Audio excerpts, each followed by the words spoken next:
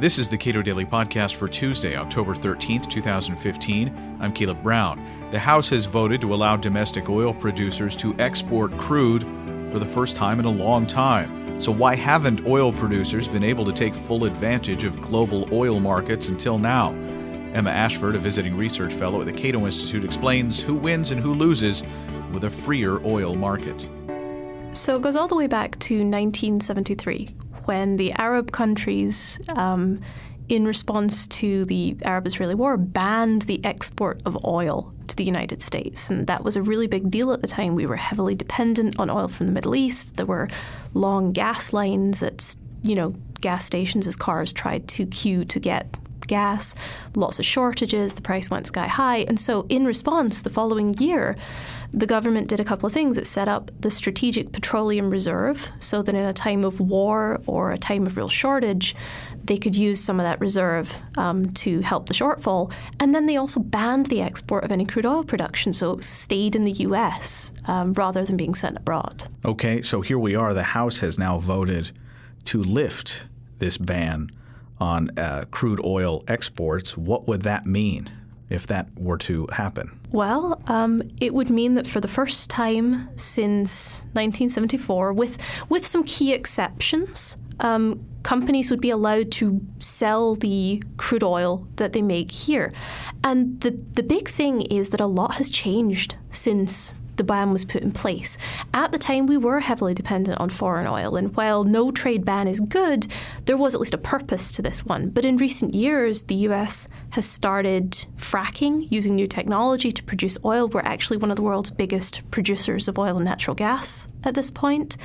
And so now we don't need the ban. It's completely unnecessary, and it's basically restraining U.S. producers from exporting their products. Who benefits from the current ban on exporting crude oil? Well, the main beneficiaries are the refineries. So we have a situation where the refineries in this country are tooled up to receive a certain kind of crude oil, that is heavy crude oil, mostly from Venezuela, Latin America, refine that into the stuff that we put in our cars. What we're actually producing now with fracking is a different kind of oil. It's a light or sweet crude oil. The refineries aren't really set up to process it. So the end result is we've got a lot of new supply domestically. We don't have the domestic refining capacity to refine it. That means that the refineries can charge a lot, or rather pay very little to the producers for their oil.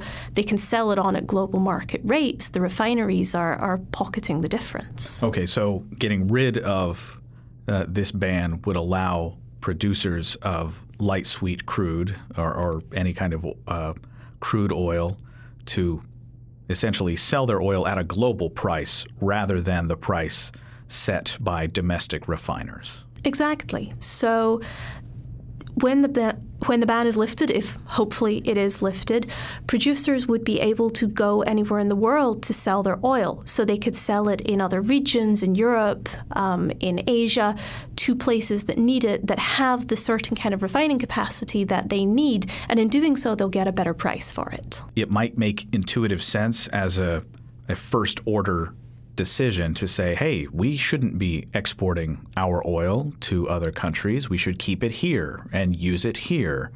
And that will be what actually brings prices down. But what do you suspect would be the economic implications, especially the price at the pump for domestic consumers, if domestic oil producers are allowed to sell crude overseas? So the thing that's kept it off Congress's agenda for so long has been the fear that prices at the pump will rise if they lift the ban. But in fact, economists actually believe that because of this mismatch in refining, because of the fact that U.S. producers right now don't really have an incentive to produce a lot more oil, if the ban's lifted, they'll have the incentive to produce more, it'll lower global oil prices, and prices at the pump will actually go down. Even though the price today for oil is very low, in the long run, U.S. producers are likely to produce more, keeping prices lower than they would have been otherwise. So consumers will probably actually win out of this. And it's worth noting that it's hard to build a refinery. Yes. So it's difficult and complex. It's also difficult and complex to sink wells for fracking. By raising the export ban, we increase the incentive and the profit possibility for these producers. It'll help to create jobs here in the U.S. as we export that oil. What are the foreign policy implications of no longer prohibiting exporting of crude oil?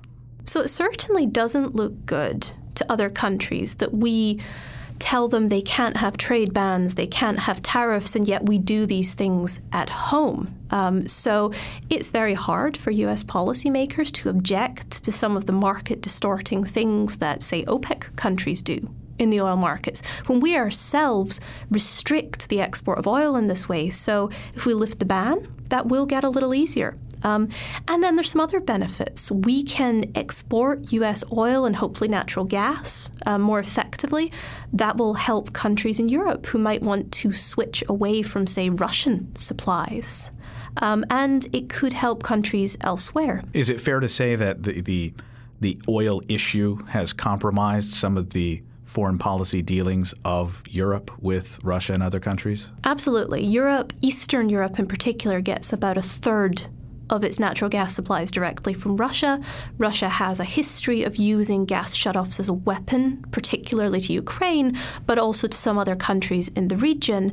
Those countries in the Baltics, in Eastern Europe, if they have an alternate source of supply, particularly something like liquefied natural gas, they're going to want to take it. What has the president said about this? Well, it's rather concerning. The president has suggested that if the bill makes it through the Senate, he may veto it for environmental reasons, mostly.